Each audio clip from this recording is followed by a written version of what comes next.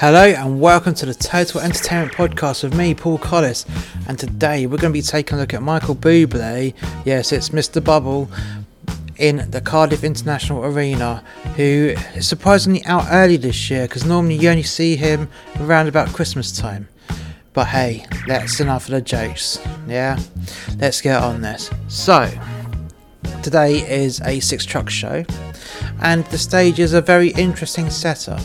Interesting as though you've never seen this kind of setup before. You have the typical big band set up on the stage on multiple tiers, and the stage is 1, 2, 3, 4, 5, 6 tiers high.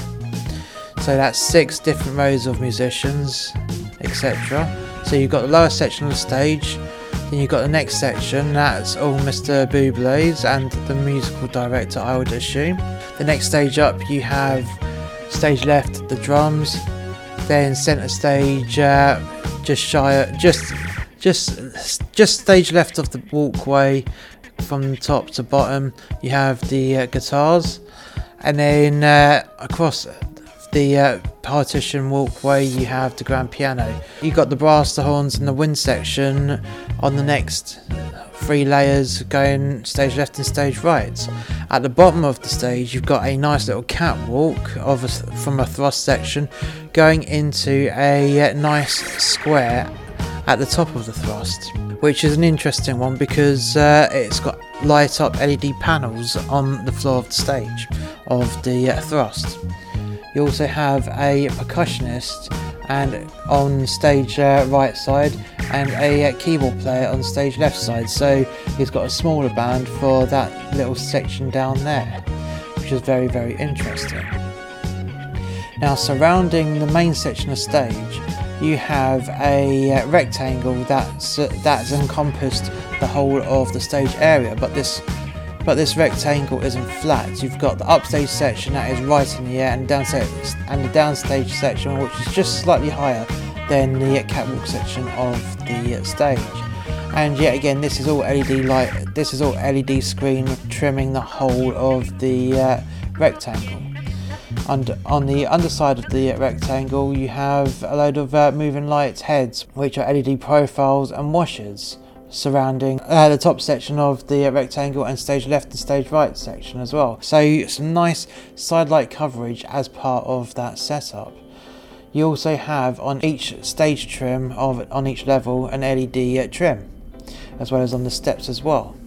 So that is being flashed up as we speak, and then just being winched up right now as we speak, you have an LED screen panel going above, behind and slightly above the top of the LED rectangle, and in the middle underneath you have the another piece of LED screen on the back wall, so he's got an entrance point that's masked as well as being part of the screen.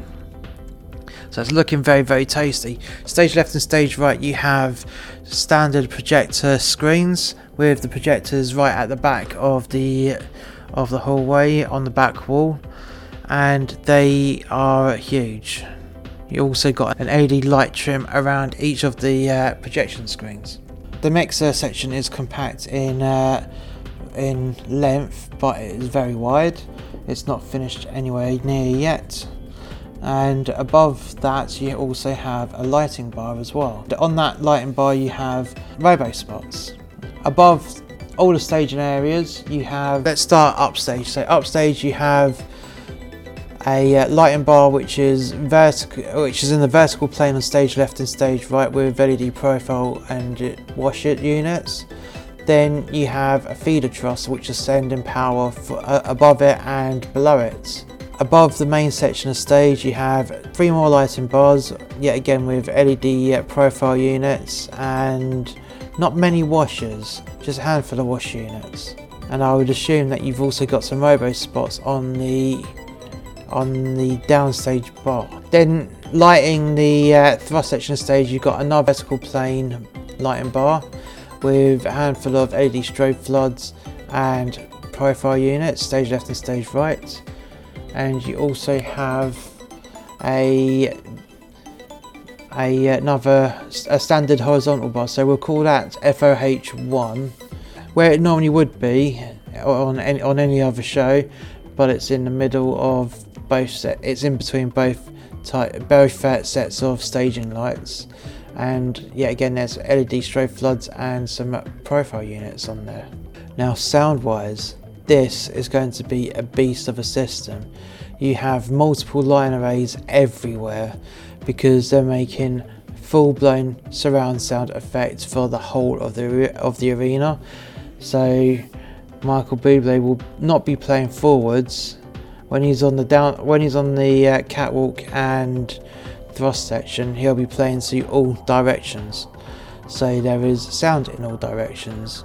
You've got the standard line arrays, stage left and stage right, which are 2 wide and 10 deep. You've got the standard ones that are normally 45 degrees back, but they are not. They are a nice 45-degree right angle, and that is 6 deep.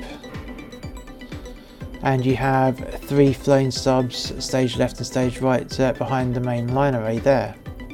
Then on the thrust section, on each corner of the square in the air, that rhymed, you have a smaller line array which is 4 deep and 2 wide, but below the 2 deep you've got a smaller line array which is also 4 deep but only 1 wide, just so you've got more top, middle and bottom end for each position. And you have, as I said, you've got one every corner, and then you also have a forward one centre stage on that down section. So they're going for maximum sound clarity, and it'll be an interesting one to mix because of the way how they've got so many different hotspots, and I'm looking forward to hearing the sound quality on this show. They've nearly enough finished the setup, although there are more bits still to be built, such as the Mojo barrier at the front of the stage, of the main section of the stage, and some side lighting specials, which you got 2 banks of LED profile units on the floor, stage left, stage right, off stage that is, and we're waiting to see where the masking needs to go. It's going to be an interesting one. There's even a bit of cable ramp going between the mixer position, which hasn't been built fully yet, and the thrust section of stage. So there's no support from Mr. Buble. He is just on his own today with a nice long show. So let's take a look at his background. Michael Stephen Buble, born September the 9th, 1975, is a Canadian singer. He is often credited for helping to renew public interest and appreciation for traditional pop standards and the Great American Songbook. In 2003, Buble's first album reached the top 10 in Canada and the United Kingdom. He found a worldwide audience with his 2005 album It's Time and his 2007 album Call Me Irresponsible, which reached number 1 in the Canadian Music Albums Chart and the UK Albums Chart, and as well as the US Billboard 200, the Australian ARA Albums Chart, several other European charts. His 2009 album Crazy Love debuted at number 1 US Billboard 200 after 3 days of sales and remained there for 2 weeks. It was also his 4th number 1 album on the Billboard's Top Jazz Albums chart. His 2011 holiday album Christmas was the first place in the Billboard 200 for the final 4 weeks of 2011 and the first week of 2012. Totaling 5 weeks on top of the chart. It also made the top 5 in the United Kingdom. With this, Christmas became the 3rd consecutive number 1 album on the chart. To Be Loved was released in April 2013, followed by Nobody But Me in October 2016, and Love in November 2018. Buble has sold over 75 million records worldwide, and won numerous awards including 5 Grammy Awards and 15 Juno Awards. Buble resides in Burnaby, British Columbia with his wife and children. He once had a home in Croydon, London. He holds dual Italian-Canadian citizenship. An avid hockey fan since childhood, he is a prominent celebrity supporter of the Vancouver Canucks. Since December 2008, he has co-owned the Vancouver Giants. Buble requires one local team hockey puck in his dressing room as part of his contract to concert promoters in every city. On February 12, 2009, he pledged a donation of 50,000 Australian dollars to the victims of the Black Saturday bushfires in Victoria, Australia, at a charity concert at Side Secondary School. In 2019, he renovated his late grandfather's Vancouver home and gifted it to his caretaker. Buble was previously engaged to actress Debbie Timmis, who appeared with him in the musicals Red Rock Diner in 1996 and Dean Regan's Forever Swing in 1998. Timmis was listed as one of the dedicators in Buble's self-titled album Michael Buble and It's Time, and sang background vocals for it. While in Italy, he co-wrote the single Home for her. She was featured in the music video for Home. Their engagement ended in November 2005 and inspired him to write Lost. During an appearance at Australian television's Logie Awards in 2005, Buble met English actress Emily Blunt and they soon began dating. She sang background vocals on Me and Mrs. Jones, and everything was written by Buble for her. After his relationship with Blunt ended in July 2008, Buble began dating Argentine actress Luciana Lopolito. They became engaged in November 2009 and married in March 2011 in Buenos Aires. Buble co-wrote the hit single Haven't Met You Yet for Lopolito whilst they were dating, and she appeared in his music video.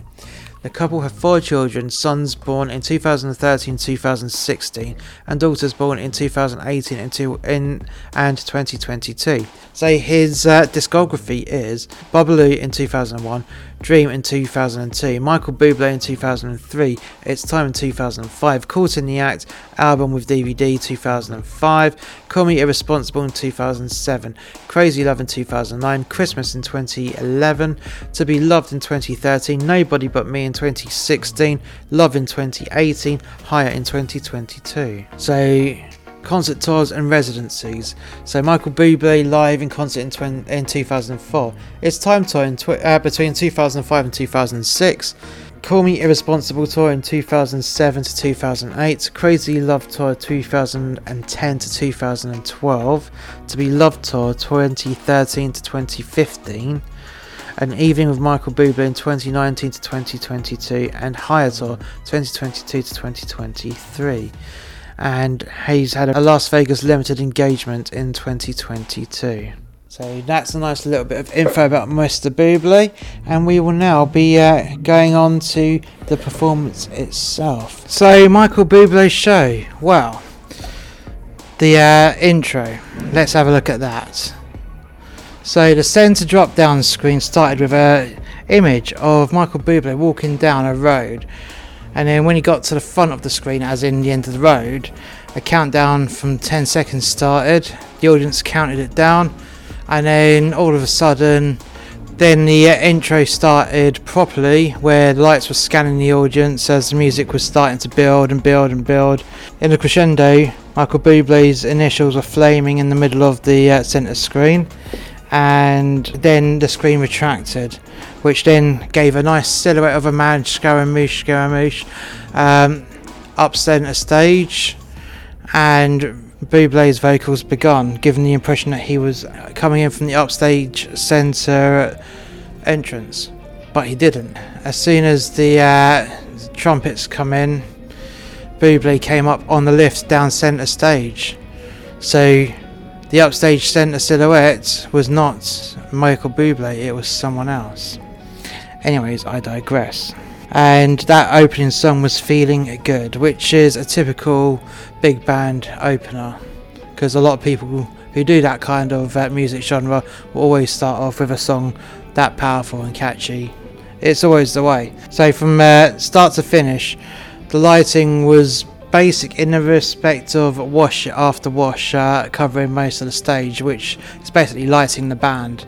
And the majority of the lights lighting Michael Buble directly were the robo spots, which is all that was needed, to be perfectly honest, because you had the LED video wall trim, you had the LED video wall trim, doing the legwork along with the upstage screen, which was above the rectangle, and you also had the LED video screen stage, which was the catwalk going into the B stage, which was the thrust section.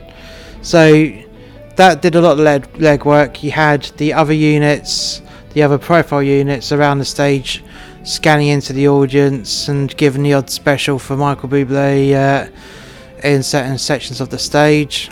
And when the audience were lit up, it was either open colours scanning the audience, or units or profile units with gobo breakups in colours as well. So nice and basic, because you don't need massive amounts of lights doing intricate things, because it's a big band show. It's not that kind of show, although it did look impressive and good, because sometimes on this show we always say less is more, and it is so true. Less was definitely more.